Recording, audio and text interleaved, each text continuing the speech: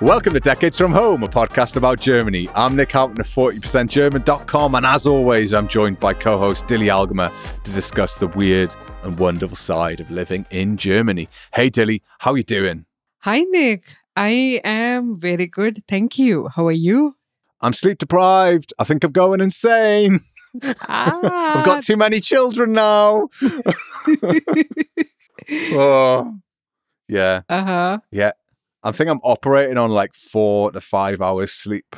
How do you night. do that? I don't know. Stuff happens. I'm not entirely sure I'm aware of what's going on. I'm very grumpy all the time, as I'm sure listeners will realize when they listen to the rest of the episode, when I start going off about cheese or something. But yeah, I don't know. Don't know how I'm doing it. What's it like to have lots of sleep, Dilly? Tell me about it. Remind me what that's like. Do you want to be reminded of my 8 hours of sleep, Nick? Oh my God, I don't even think I got 8 hours sleep when I was with only one child. I don't think I got 8 hours sleep when I had no children. I don't think you were an 8 hours of sleep person. I think you had much of a nightlife and you're that kind of person, right? I mean, there was a period of my life where I was traveling a lot between Nuremberg and Augsburg, and every night I'd go out for beers because I had nothing better to do with my time. And that was great. I mean, don't get me wrong, a beer is nice, but also waking up with a stinking hangover every morning was no good. So I don't necessarily miss that. Yeah, like it was really, I was going through some shit, basically, really. I was working away from home. It was just before the pandemic, a couple of years before. Yeah. So what was that? Let's say 2018 to sort of early 2020.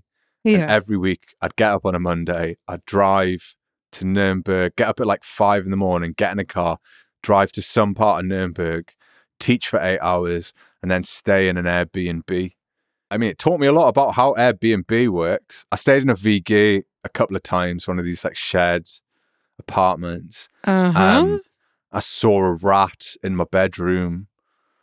So that's why I was drinking. You saw a rat in your bedroom in a VG and you were drinking. Yeah, okay, that makes complete sense. It was a real, like, I mean, I haven't thought about that in a long time, actually. It was a real low point in my life in Germany. It was like probably the lowest I'd been, where I hated my job. Yeah. I hated what had happened. And I remember the moment that the straw that broke the camel's back for me was after about a year of doing that. The people who had been renting, like all every week was just anxiety driven, because you just didn't, it was very difficult to book Airbnbs because Nuremberg is a city with a big messe and it's got a big convention center. Like some weeks you just got nothing. And like you couldn't get anywhere, or like the place that you'd rented the week before was now €1,000 because the Jaeger conference was on, or it was the toy fair, or Nick, it was. Let me catch up. So, are you telling me that you did this? So you worked in Nuremberg for like what, 2 or 3 years, and each week, so you didn't have one Airbnb that you rented. Each week you had to go stay somewhere new? Sometimes it was like a kind of, there was like a revolving selection. So it was probably about 5 or 6 places in the first kind of year that I'd, like, if I couldn't get one, I'd get the other. But originally when I first started, I didn't know anything about it. I wasn't really getting a lot of support from my employers to do this. They weren't willing to give me more money so that I could get like something a bit more permanent. And so first time I did it, I booked this place. Turned out it was a student halls of like a student residence, like halls of residence, right? Yeah. And two students had rented out one of their spare rooms, right? Yeah. And it was a tiny place, like as you'd imagine, student halls of residence, really uncomfortable. And I came back from work on a Tuesday and I went to sleep and was awoken to them loudly having sex in the room next door. Oh, and they didn't realize I was back because I'm a fucking ninja, right?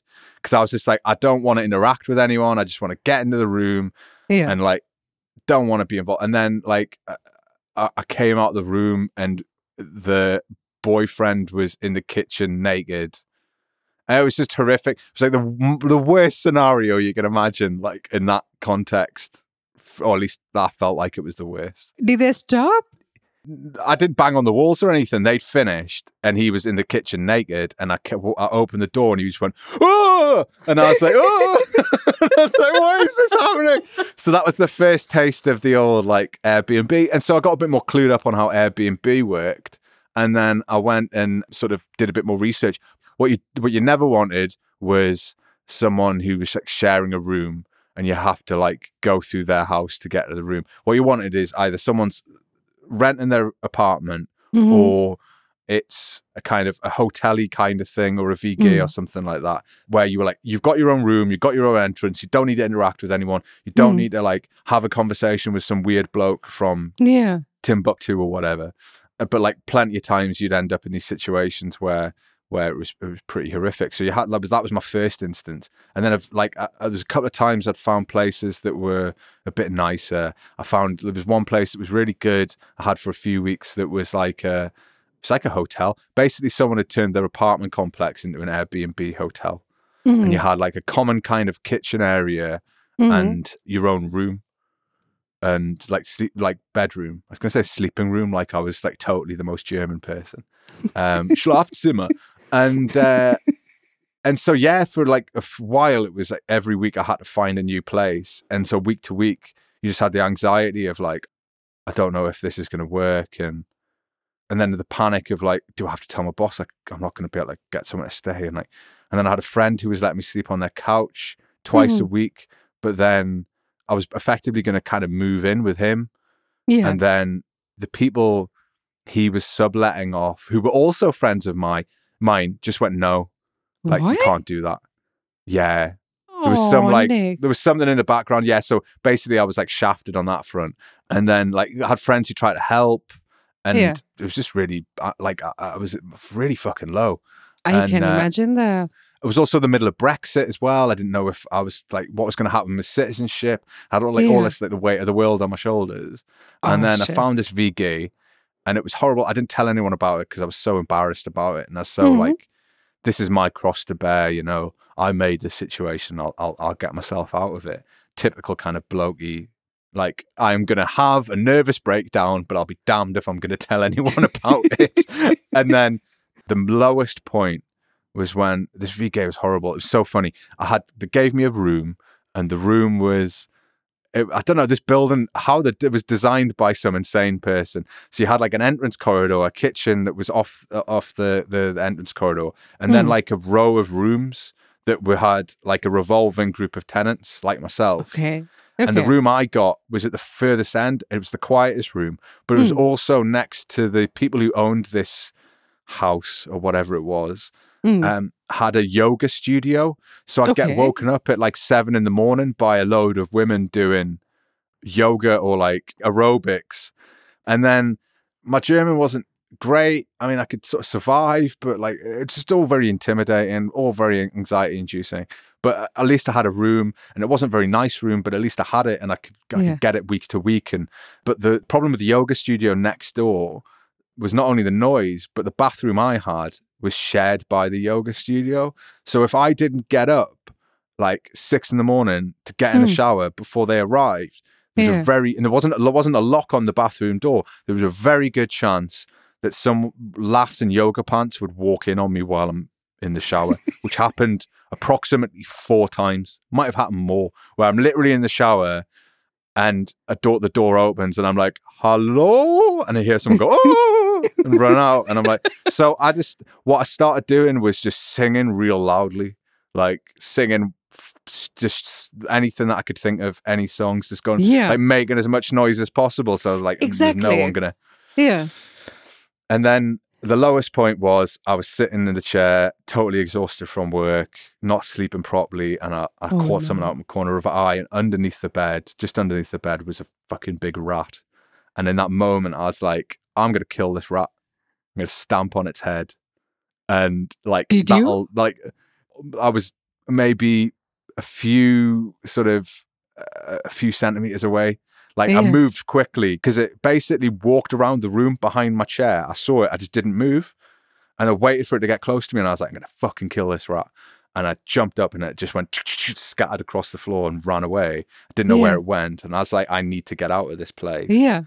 And then I think I tried to book it the next week, and they were like, oh, actually, this Vigé's been closed, but we've got another place in the other part of town. And I was like, oh, okay.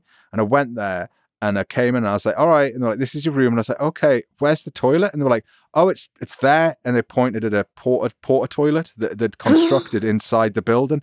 And I was just like, all right, I just need to make a phone call. And I went outside and I phoned my wife and I just broke down. And I was just like, I need to come home.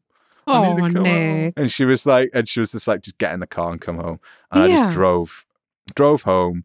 And then I started sort of commuting. And then eventually I found something with a friend.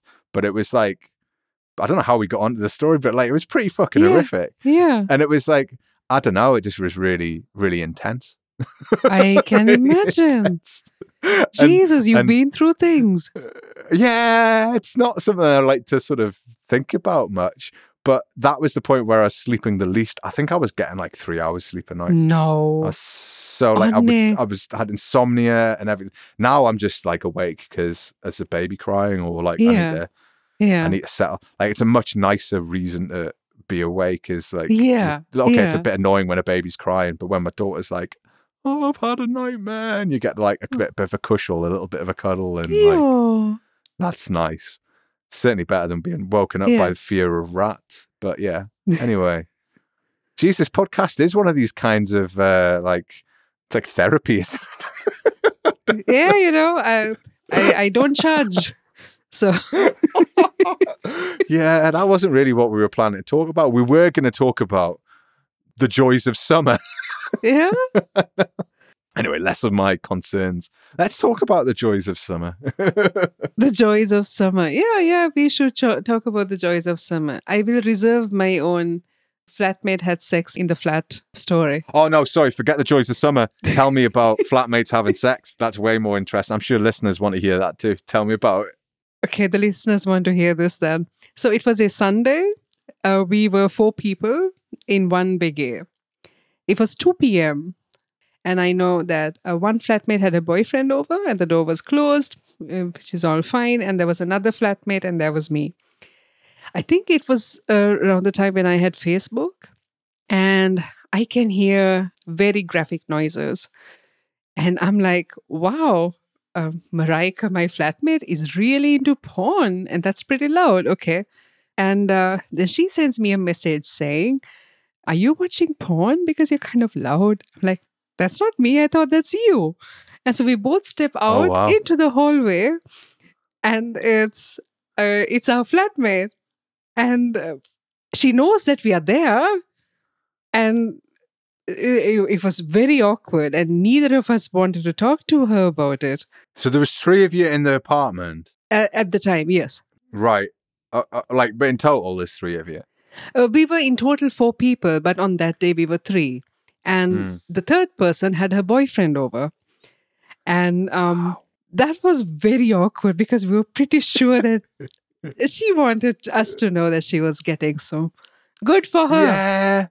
I mean, yeah, more power to you. Like, if you're getting a bit of afternoon delight, you know, I mean, let's not harsh anyone's mellow or anything like that. But at the same time, it's not always the case that you want to hear it, right?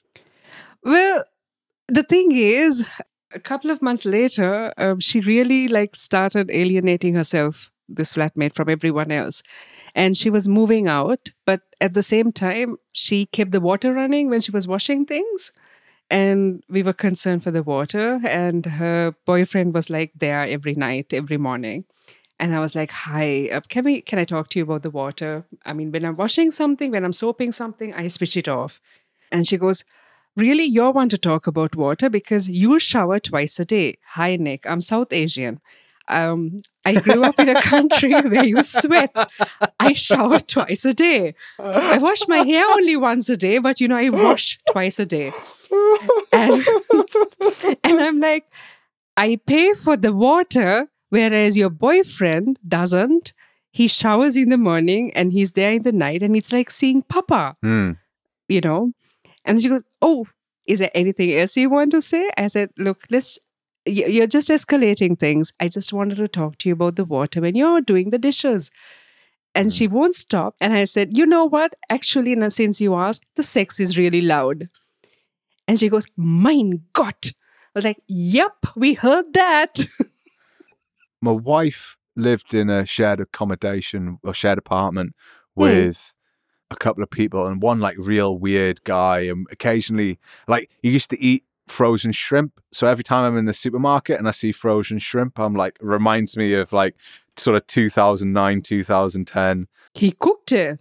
Yeah, he cooked it. Yeah, but like that was all he ate: fish fingers, fish stäbchen, and shrimps and prawns and all of that jazz. And he was a very strange guy, and I always felt uncomfortable that he lived with my wife. But you sort of, you're beholden to you need somewhere to stay. It needs to be affordable. It was like quite a central place. It was a good location, but you kind of stuck with what you get, really. Yeah. And it was hard living with a group of British blokes when I was a student. But I don't know what it must be like to live in a house with lots of different, like at university in halls of residence, I lived with a guy from Burundi, a guy from Darlington. The biggest problem I had was the guy who was from the Northeast. Everyone else was fine. French guy, Portuguese guy, Spanish guy, guy from Burundi. And the problem person in the household was the other guy from the Northeast of England. What was he like? He was ex-military, so he's a bit kind of a stickler, and we were all like dirty students. It was no one's fault particularly. It was just like we were scumbags, and he was a soldier, so like he was used to it. He didn't like it that we ate his ice cream. That I remember that distinctly. But that's a kind of twatty thing to do, is to eat somebody else's food. So like totally legit reason to fucking hate us. But yeah, that was my only experience of living with people from different cultures. No, wait. Actually, second year at university, I lived with a friend from Germany. He was difficult to live with. He was very kind of like, he used to shout at me about leaving teaspoons in the sink. Why would you leave teaspoons in the sink, Nick? Because we made a lot of tea, and like, why would you wash the teaspoon when you're going to use it again in about 25 minutes, you know, like. Makes sense. And he used to say, like, anything that makes my life easier is good for the house or something like that. He was a bit of an asshole sometimes. It was good. He came to my wedding, so we had a good dynamic, but like he was still a bit of it was my first kind of experience of living with Germans. But I guess you've done more than that than I have. I've had my share. I once moved into a flat where with a friend of mine, and I think I had left something in her room. It was in the morning. I knocked, and she said, "Oh, come in." And I was like, "Oh, you're up. I just want to collect something. Is it okay if I come in now?" She goes, yeah, come in. I go in, and then she's completely naked on her bed in this very strange pose. I'm like, "Oh, I'm sorry. I thought you said I can come in." And she said, "Yes, you can." I'm like, right. Okay. I just take my things and I just leave. That did not set the kind of tone that I was hoping for in that flat. That was extremely awkward for me. Yeah, it'd be awkward for me too. Like, you know, we've had discussions about nudity. It's not something I'm very good with. My own nudity. Fine. You are not good with nudity. You're British. Yeah, exactly. I would freak out a little bit. Yeah, that's true. One flatmate, though, I was the oldest in that flat. And so at first I came off as a bully, according to the 19-year-old flatmate who had just moved in. We were, again, 4 people. And the things I had bullied her about were apparently making her flush the toilet after she used it, because I'd haul her out of her room and say, "Okay, you're going to flush the toilet because I can't use it like that." Rank. And the other 2 flatmates, when I spoke to them about it, they said, "Come on, she's 19. She just moved out of her home. And, you know, it's kind of our responsibility to show her the ropes. Showing her the ropes does not extend to showing her how to flush the fucking toilet." But it all hit the fan one day when she threatened to stab one of my flatmates with a knife in the kitchen. And fucking hell. Yeah. that's what we call an escalation. And I was like, told you. Yeah, that's not... It feels like a million years ago, you know, because it was like 20 years ago, I guess. Yeah. We were sort of sharing accommodation, or like For me, it was. I mean, I'm turning 40 this year, so a lot of this stuff was my early 20s. But I can't say that I was a great housemate particularly, but really? No, I wasn't. Initially, I got thrown out of my brother's house. Did your brother throw you out? Yeah, he did. And the final straw was I ate some ham and cheese that he'd bought, and he was like, "Right, you need to move out." How old were you? 22, maybe. Oh, 22, Nick, 23. for eating ham and cheese?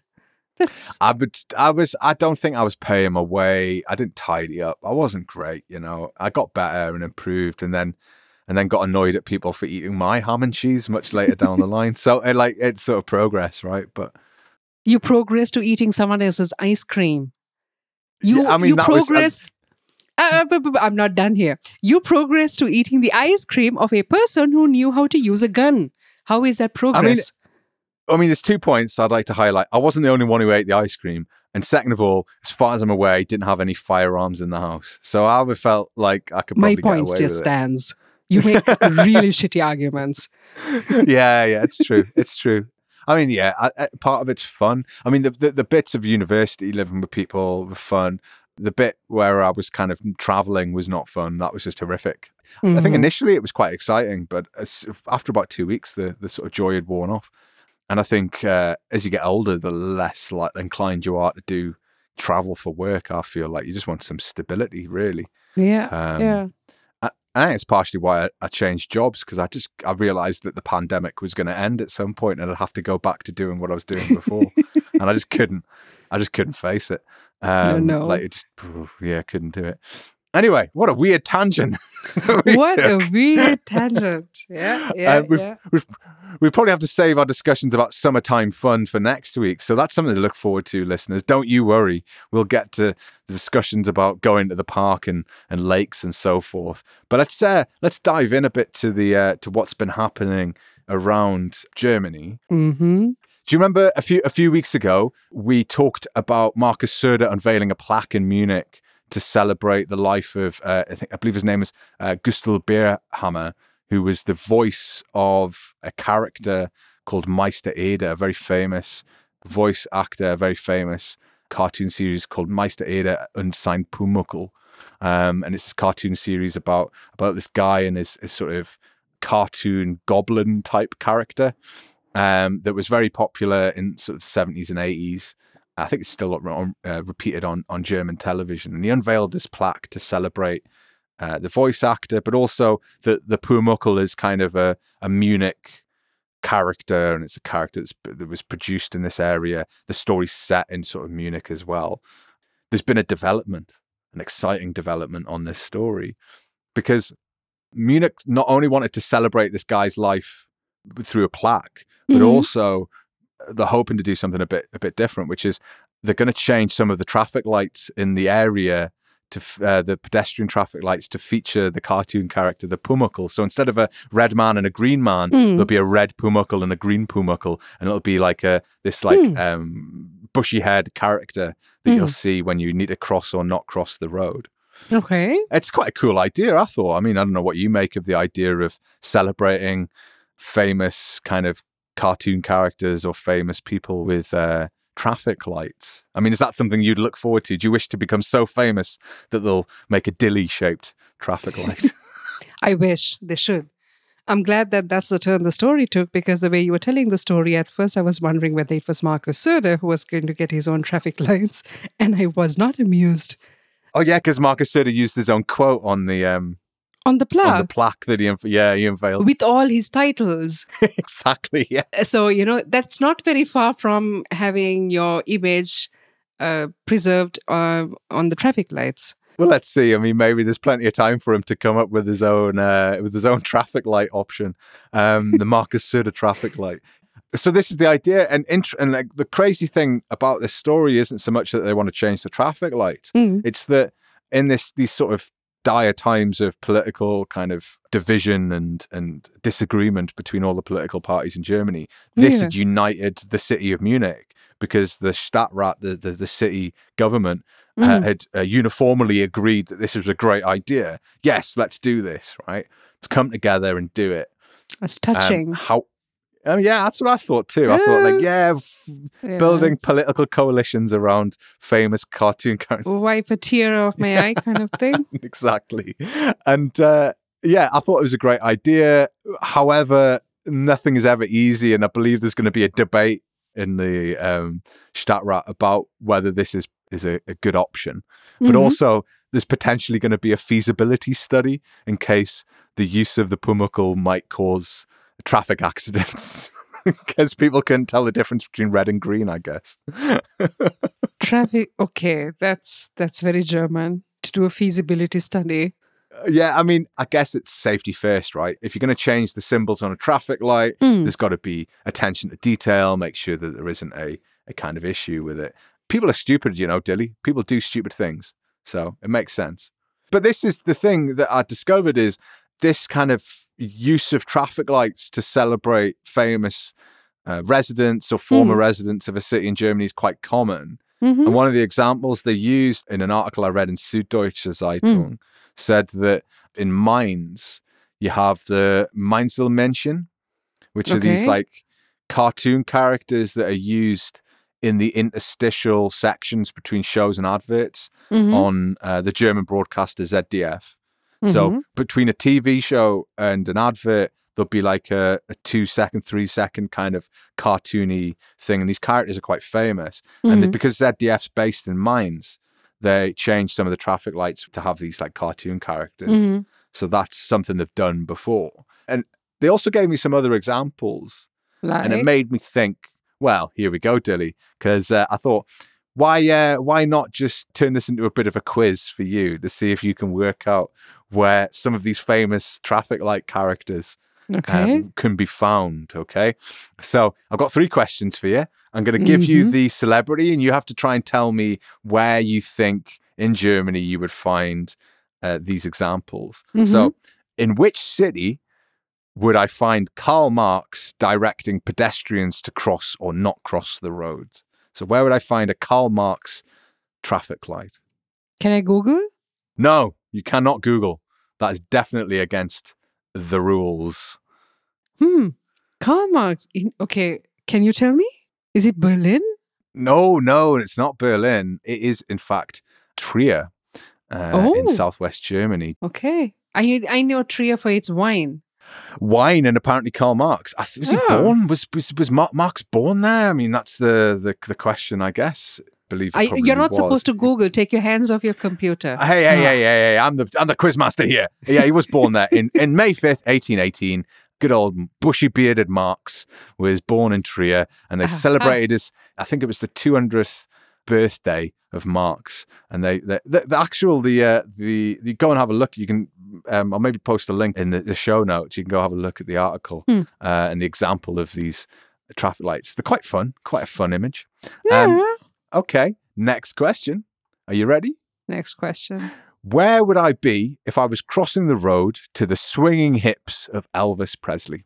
This is a trick question, right? Are you serious? No. I mean, there's a traffic light somewhere in Germany that has there's a couple of them, actually. There's one of Elvis holding a guitar, and there's one of the sort of stereotypical Elvis pose of him doing his kind of swinging hips dance that he was so famous for. So this has to be a town that Elvis played in Germany? It's not where he played in. What else was he doing in Germany? Well, if it helps, he was in this part of the world, I believe, in the 1950s. Oh, no, 1958. In 1958, Elvis Presley did something in Germany that did not involve singing. Yes, exactly. Was he married to a German? Nope. What was he doing in Germany? Elvis Presley. Is it Bremerhaven? It's not. Why did you choose that one, though? Because I didn't Google. I saw you Googling. But why did you choose that location?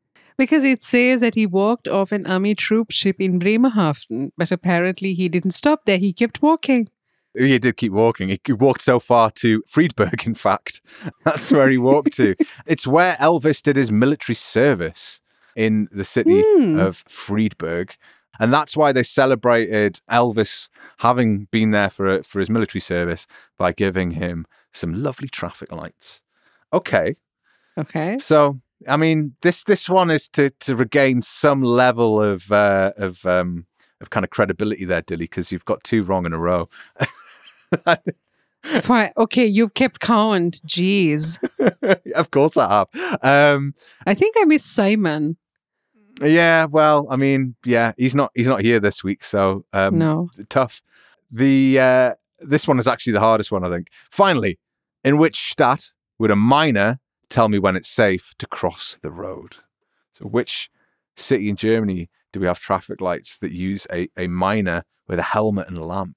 Is it a city that is very nicely unionized?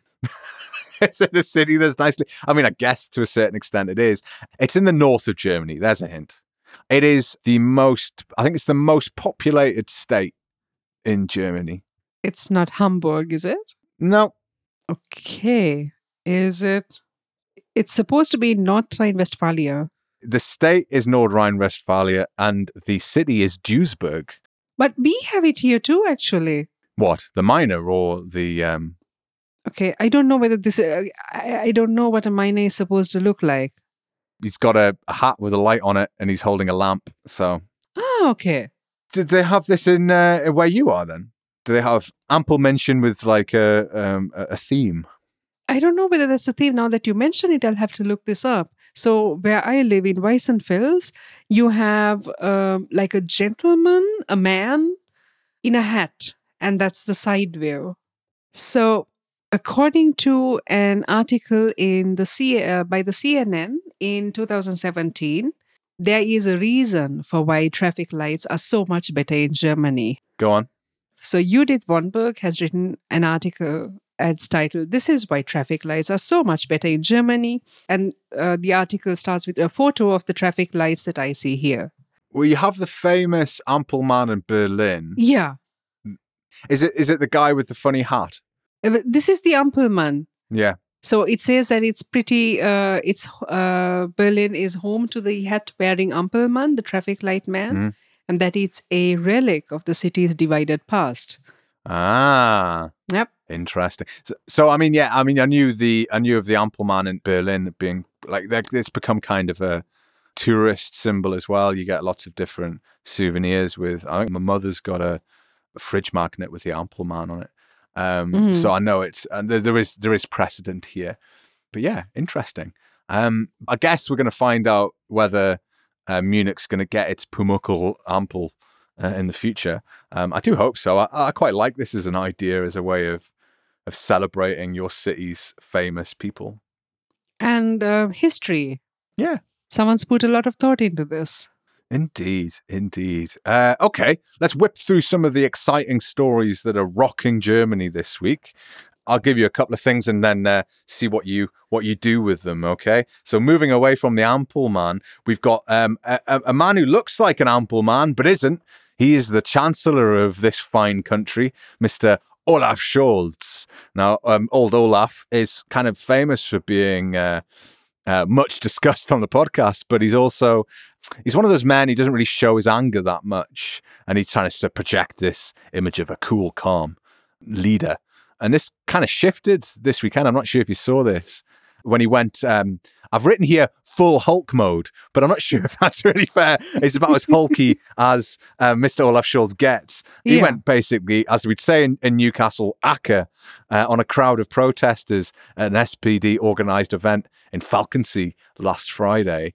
Did you see the footage of Olaf Scholz shouting at a crowd of people from a stage? Did you see any of this on Twitter? I didn't. How come I missed this? I don't know. Maybe the algorithm isn't in your favor. I'll tell you about it. Maybe it is. Maybe it is. Maybe you've done the right thing. Maybe I'm doing the wrong thing. So Scholz was reacting angrily to a crowd that were protesting against his support for Ukraine in its current invasion by Russia. And they were shouting at him, saying he was a warmonger and that he should create peace without weapons. it's a great slogan, sure, but like, I would love for someone to tell me how the fuck you do that. Anyway, so he told the crowd, he's like, eventually just lost it, and he told the crowd of protesters they would be better shouting the slogans at the Russian embassy for Putin to hear. And he said that if they would do that if they had any sense in their brains. But he also went further and said that Putin was a warmonger and that Putin killed an incredible number of citizen children and the elderly in Ukraine, which is the fucking truth. I don't know. It was interesting seeing him being passionate, because he's not really that passionate. He's not. He doesn't speak with conviction even, right? I get what you mean. I like the fact that he showed some emotion. I'm hoping that the next time he does that, he will use this latest insult that I have learned. I learned it today. May I share it with you, Nick? Go on. Give me some insults. So someone tells another person, maybe you can use your head for something other than lice. Damn, that's some hardcore insulting. That's hardcore. I want to see Olaf Scholz say that. Well, it's kind of nice to see a bit of passion. I don't know about, like, you see a lot of passion in Robert Habeck, for sure, especially over the last few weeks when he's been under fire. But you don't see a lot from Olaf Scholz. Is quite reserved. He sort of campaigned in the election in 2021 as being the sort of replacement for Merkel, and that he was cool and calm, and that was the image that he was projecting to the kind of voters. And he's continued that through his chancellorship. But actually, it was like, all right, this guy's got a bit of something to him. You know, he's willing to kick back. And in this instance, I think it was one of those situations where it was better he wasn't defending some policy or other that he'd sort of created domestically. He was actually defending a broadly supported policy of supplying weapons and munitions and general support to Ukraine in its moment of need. And I fucking hate that term. Something really got up my nose about the which term?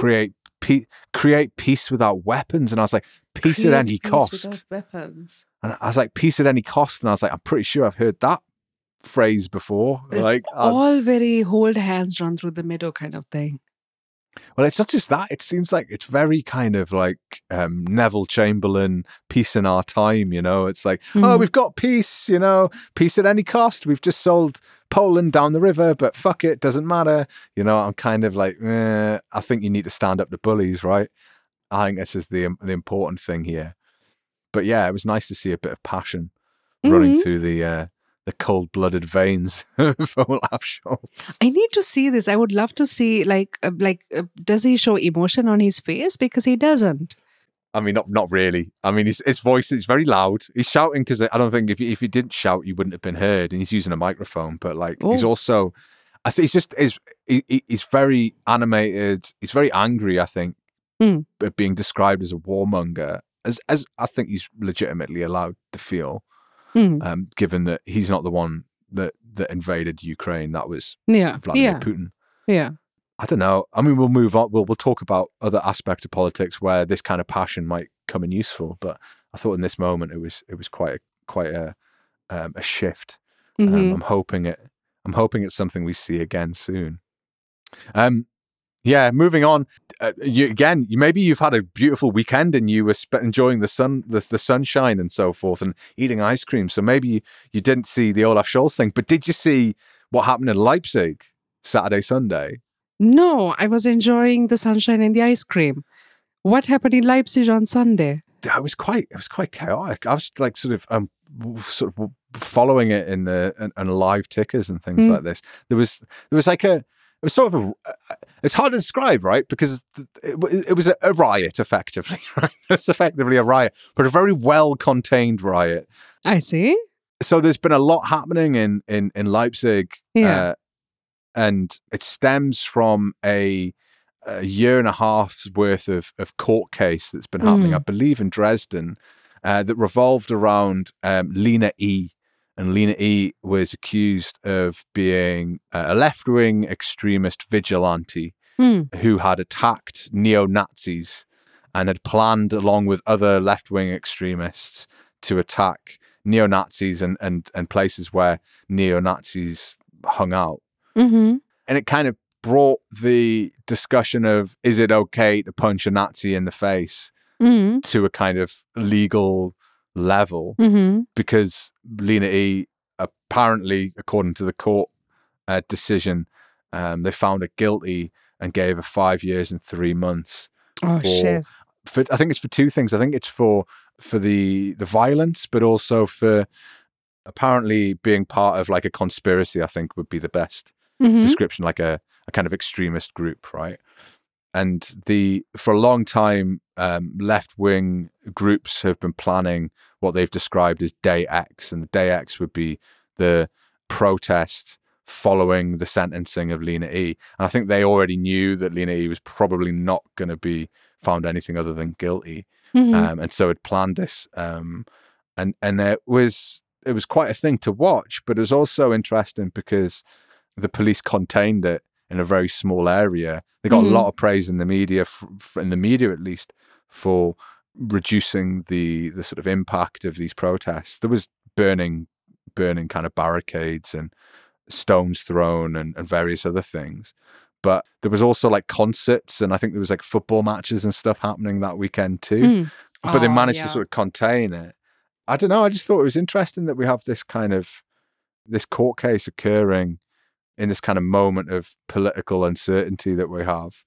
And we'll talk about the growth in kind of right-wing parties in a moment. But I just thought it was interesting, the kind of reaction to it, because a lot of the media, like I said, was broadly kind of supportive of the police. But there was I think it was representatives of Die Linke and also some low-level members of the Green Party were very kind of critical of the police reaction, that they kettled these protesters. Yeah. I don't know what to make of it. I mean, I don't know that you really want people angrily out with the intention. Like, as soon as you see a crowd of people with like their masks over their faces and their hoods up, that isn't a signal like this is going to go well.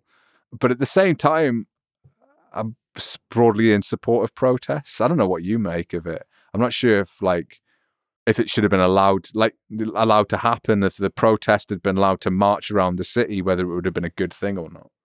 So people were protesting. They were protesting. You protest about or against? They were protesting in support of Lena E. I don't know. Maybe my judgment is a bit clouded, given the fact that the AfD has said that Lena E's sentence could have been longer. The prosecution actually wanted to give her 8 years. I see. Yeah. And she got, okay. Protests are always good. I would never say there's anything wrong with a protest. That's someone's right. That's kind of my kind of perspective. Yeah. Again, was the protest always going to be violent, or was it violent because they were being kettled by the police? It's kind of like chicken and egg, really. Yeah. The escalation, right? Because then you have a legitimate, and I'm doing my air quotes, then you have a legitimate reason for intervention in the protest. I think the other side of it is they kettled them for the majority of the day, and people were having to give them water, and they wouldn't let them move, they wouldn't let them out. They kind of kept them in this space, in this, I think it was like in a park in the middle of the city, kept them in this area until they could process them all. So they were taking names and photographing people. And that I kind of felt was a bit, I don't know, I just feel like there's a lot of stories of like right-wing infiltration of police and the military in Germany. And I'm like, yeah. And I was like, there was something just made me feel a bit, and I'm not that I'm saying the police are all right-wing or anything. I'm not like kind of saying that necessarily, but I think if I was a protester, I would be fucking angry if it was like, we're going to kettle you, we're not going to let you protest. In fact, we're going to ban your protest. Yeah. And we also want you to give us all your details, and we want to photograph you. And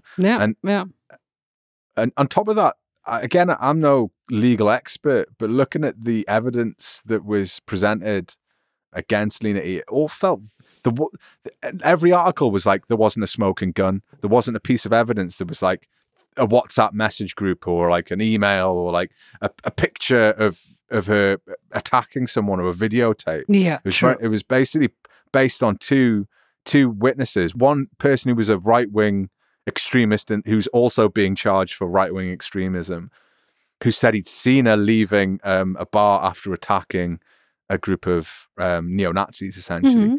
And then a former member of the group of left-wing extremists, for want of a better word, who'd said, oh, like, this is who she is and this is what they were planning to do. And so they'd got her for the conspiracy element, and also had an eyewitness who'd sort of identified them, but nothing else to corroborate these stories. And it kind of felt a little bit like, is that it? Is that all it needs to get you done is kind of this? I mean, talk about a credible witness. Exactly. Well, that's what I was thinking. It's like, that's not a great witness. You've not got two of the best witnesses in that box. And I guess the defense lawyers had complained that this was an issue, and also that she was being tried like she was a terrorist. Yeah. And I think if you live in the East, you know that the East has a lot of problems with these kinds of things. It was only a few weeks ago. There was some footage I'd seen of a group of blokes. I think one of them was a policeman sitting in like a sort of outside in a kind of garden, and they had like swastika flags up everywhere, and they were having a barbecue, and someone had like kind of confronted them and gone like, "Oh, you're having a good time here?" And like one of the people who was identified, I think he was a policeman, and I was like, "Come on, like that's fucking suspect." Wait, so someone asked him a question and he got beaten up, or what? No. It's just like the footage I'd seen. It was basically like, I think it was on Father's Day a couple of weeks ago, and it was a group of blokes that had some tents set up with like beer and a buffet, but behind the buffet were like Hakenkreuz flags, and I think the person had gone. And I think the guy got fired eventually, or he's been investigated. Yeah. So like they know these things happen, and they're happening quite openly now. Yeah. In a way than it has in the last decade. Yeah. And that's kind of like, I can understand the desire for certain people to stand up against it, especially when the sort of education focuses heavily on the never forget. Like part of the never forget has to be like, what did they not do enough in the Weimar Republic? Maybe, like, I'm not endorsing it, but I do think it has that element to it. It does feel like things are a bit more febrile in Germany at the moment when it comes to politics and comes to the divisions. I think the cracks are really showing, particularly with the polls that plays the AfD. Yeah, let's move on to the story then, because this is one of our other stories that we've got, is that, and it's something we've discussed a lot on WhatsApp this week. Yeah. Every sort of Sunday, there's a Sonntagsfrage where they take a survey, a poll of voters to see which parties that they would vote for. And this week, or sort of last week to this week, there's been a bit of a shock for Germany, as the sort of Sonntagsfrage came out and suggests, at least, that the AfD are gaining. Alternative for Deutschland, Germany's far-right party that sits in the Bundestag, are gaining in support, and they currently have between 18 and 19% in some opinion polls. And this is the same amount as the current senior member of the governing Ampelkoalition, the SPD, Olaf Scholz's party.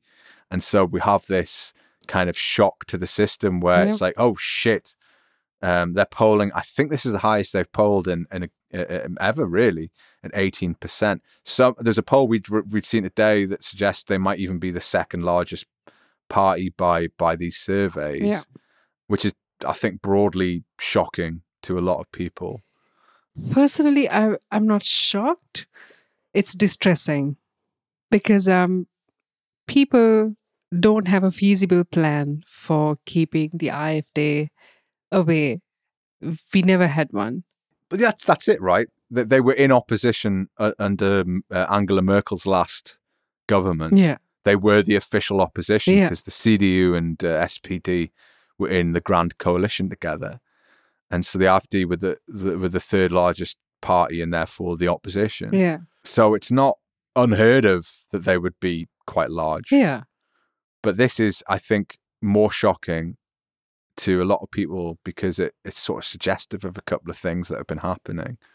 The results kind of sparked this kind of annual wringing of hands that Germany seems to go through very regularly about what to do about the largest right-wing party in Germany. And then there's like a soul-searching element. What does this mean for Germany? What does this mean for us? And more importantly than any of those questions, who should we blame for the rise of the AfD? Yeah. Now, maybe I'm a bit burned out by too many polls, and certainly Brexit taught me a lot about how trustworthy polls are. I think if you're an American, you saw a lot of polls that said Hillary Clinton was going to win that election in 2016, and lo and behold, that didn't happen.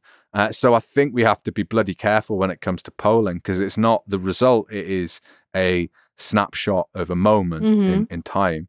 And I tend to wonder about the data of these things. I think the polls that I'd seen had between sort of 1,000 and 2,000 people involved. Like 1,000 to 2,000 is quite a good polling sample.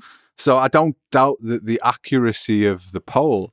I just doubt that 3 years out from the election, where the people who say, I would vote for the AfD tomorrow, would do that when there's an actual election. That's the first thing. Like saying I'm going to vote for the AfD and then actually voting for them is two very different things. And I think I want to know where they were polled. I couldn't find that data, and no one seems to talk about it. Everyone's like, shit, AfD's got 18%, but they don't really go into where the data is or how the data is kind of organized, who was asked, those kinds of things. How, you have a good sample then of about 2,000 or 3,000 people, but how were they contacted? Where were they found? Exactly. Which states were they in? What included them in it? Yeah. All of that stuff. And these questions that, like I said, are never really asked in any type of debate. That basically, when there's a poll comes out, it's kind of accepted as if Zeus has come down and declared this from the top of Mount Olympus. And so I find that a little bit of something to think about. Because, again, as I said, it isn't and it's not an election result, it is a snapshot of what people think right in this moment in sort of June 2023. Yeah. So I want to first, before we'll talk about it any further, I want us to be clear that I'm really personally, and I'm thinking you're the same, wary of reading too much into these polls so far out from an election. But perception is reality, as they say. I still wonder though, I mean, particularly as a brown person, a brown woman living in Germany, I do wonder, I mean, accessing healthcare, accessing the job market, accessing higher education in the academia, and all of these things have had problems that have had something to do with also who I am. And with the AfD gaining traction, I can see things getting a lot worse, though. What in the technical aspects and in what is allowed? I mean, even if these people do not come to power as much in the next few years, but just the fact, I mean, even the hype around these polls and the surveys, it legitimizes the party, right? Doesn't it? I think it sort of does and it doesn't, because name me some policies. Like, do you know any of the policies of the AfD? Do any of these people know the policies of the AfD? Policies for the AfD are things like prevent economic sanctions, or like no more economic sanctions against Russia. And I'm like, really, that's a policy? National conscription, that's a policy of the AfD. Like, when you delve into the detail, as I think a lot of people do, I mean, this really, are people just saying this because they're angry with the current state of affairs? But then people don't read the policies, right? Do they? Do they know the policies? Do they know what kind of agenda they have? They don't. We went through this with Brexit, and everyone was like, well, everyone who voted for Brexit was a racist, or people voted for Brexit because they thought they were going to get money from the NHS. And like, people vote for things for a myriad of different reasons, and trying to work out why thousands and thousands of people will vote for a particular party is, it's never one thing. And I'm always wary of those people who try and explain these kinds of shifts in politics with binaries. And I say that with the full intention of saying this next bit. What was the reaction to this news around Germany? Yeah. Well, one person had a very clear idea as to why the AfD are doing so well in the polls, and that was our old friend Friedrich Merz, leader of Germany's opposition party, the CDU. And guess who he blamed, Dilly? Guess who he thought was to be blamed for the growth in the AfD? It was the Green Party what done it. Again, the Green Party are being blamed for literally every possible thing that could go wrong in Germany. It's the Greens, them dirty Greens. So surprise, surprise. Apparently the Greens, along with their coalition partners, are responsible due to their weakness in government. And he stated that if we had a technically and politically well-working government, then the AfD wouldn't be at 18%. And I just thought, holy shit, there's a man who can't own his own crap. No. There's a man who has, and we've talked about it, has stolen the AfD's lunch, has promoted their talking points, and is now turning around going, well, it's nothing to do with me. It's the government that's to blame. The people who we've been constantly attacking for every single policy that they've come up with at every single angle. And I'm like, I think it's a pretty wild accusation from Merz. But do you think he has a point, though? Do you think he has a point?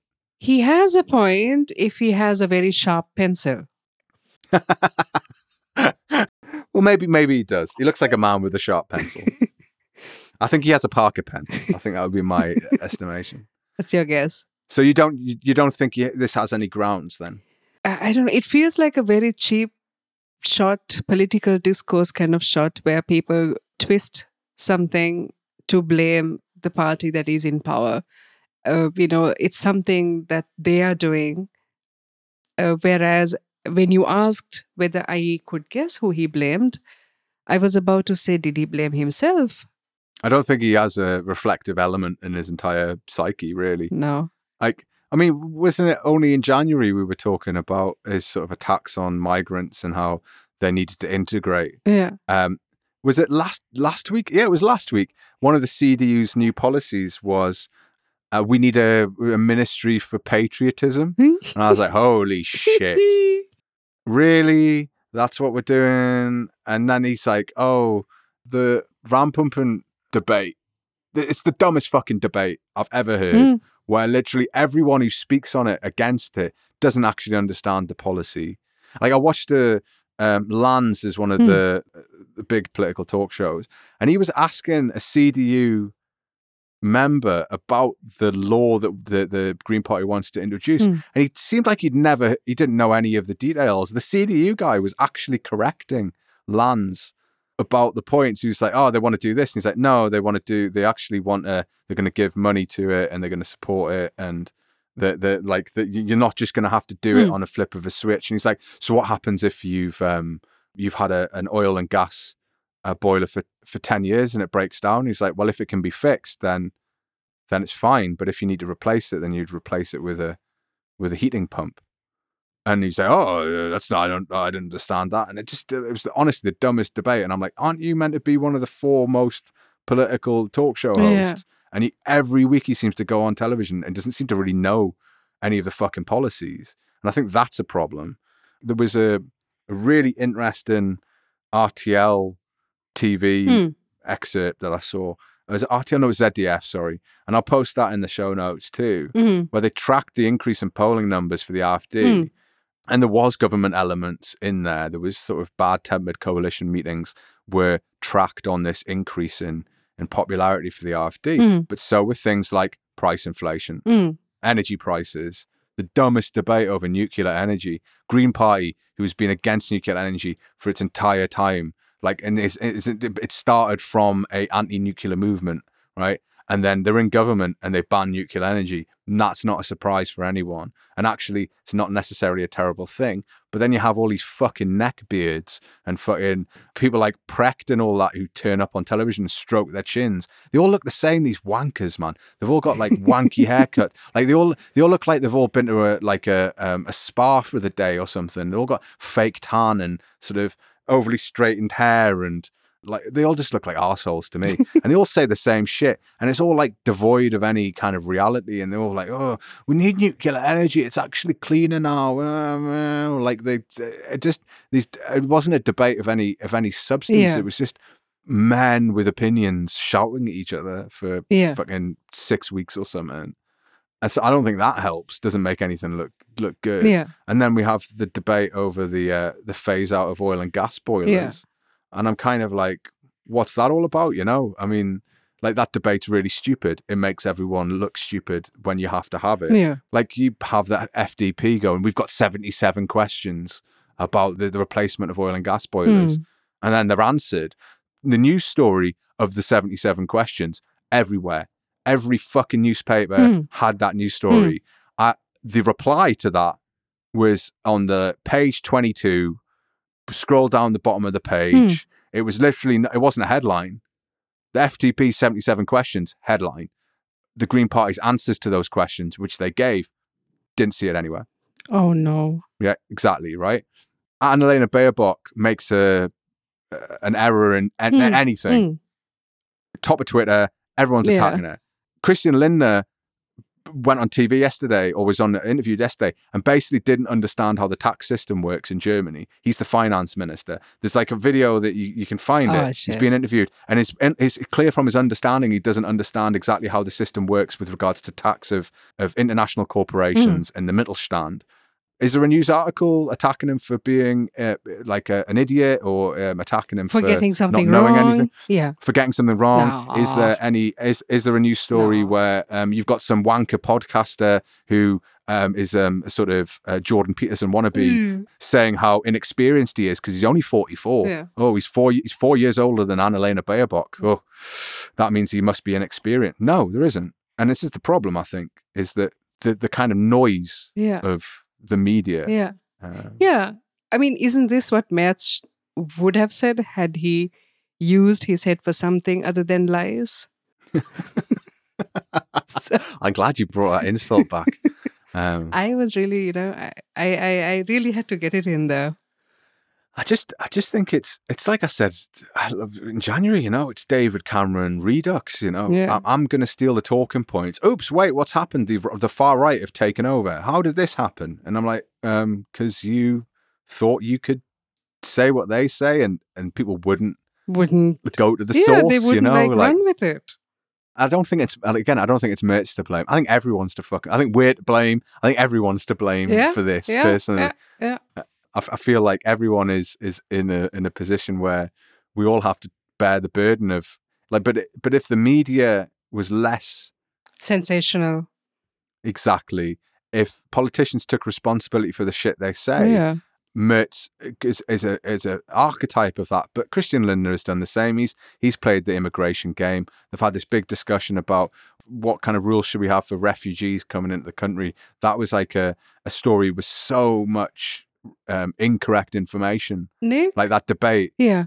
I was thinking pretty much along the same lines that, do we need an AfD when most other prominent people from the other parties have been reading off the AfD script? I mean, you have Markus Söder, for example.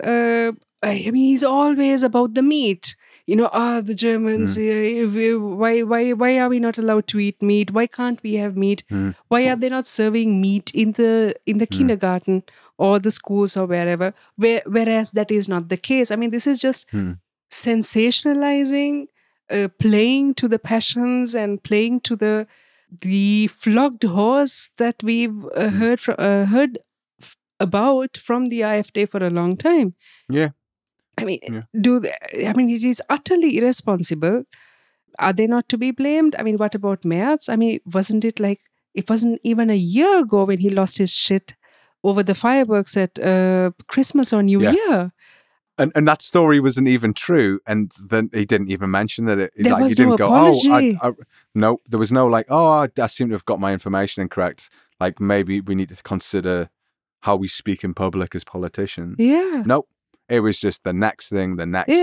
Oh, it's Extinction Rebellion, or it's Just Stop Oil, or it's blah, blah, blah, blah, blah. Attack.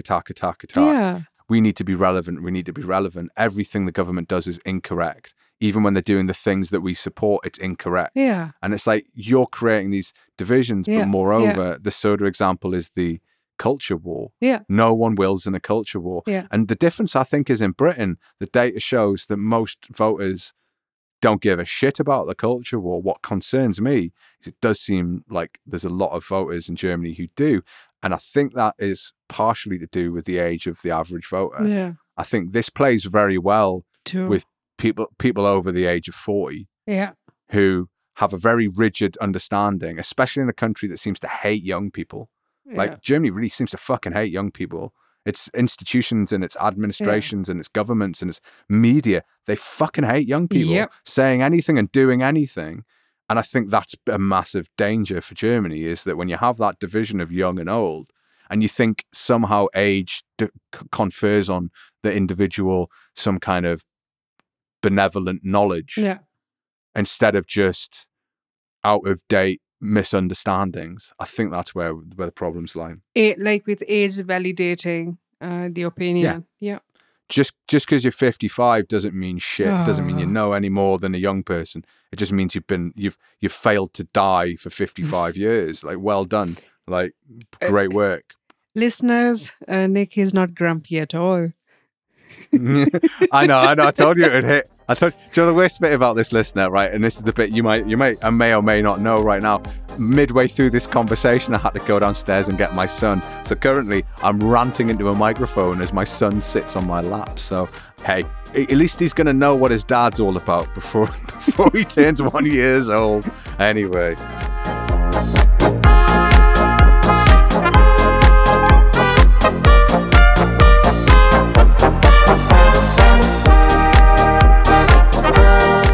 That brings us to the end of the show. Nick needs to put his baby son to bed. You're damn right I do. I might have to whisper this end section. If you're enjoying the podcast, why not give us a rating on iTunes, which only takes a minute and can really help us. You can also rate us on Spotify, so chuck some stars our way there as well. Retweet us, share a link, or post with the hashtag DecadesFromHome, all lowercase, on Twitter or Instagram. As ever, if you have any questions, feedback, or maybe an article or topic you'd like us to cover, you can tweet Dilly on @DillyAlgama, and you can tweet me at 40%German. You can also get us on decadesfromhome@gmail.com. If you have time, take a look at 40%German.com. Weekly articles are up every Saturday. All that's left to say is thanks, and bis zum nächsten Mal. Cheers.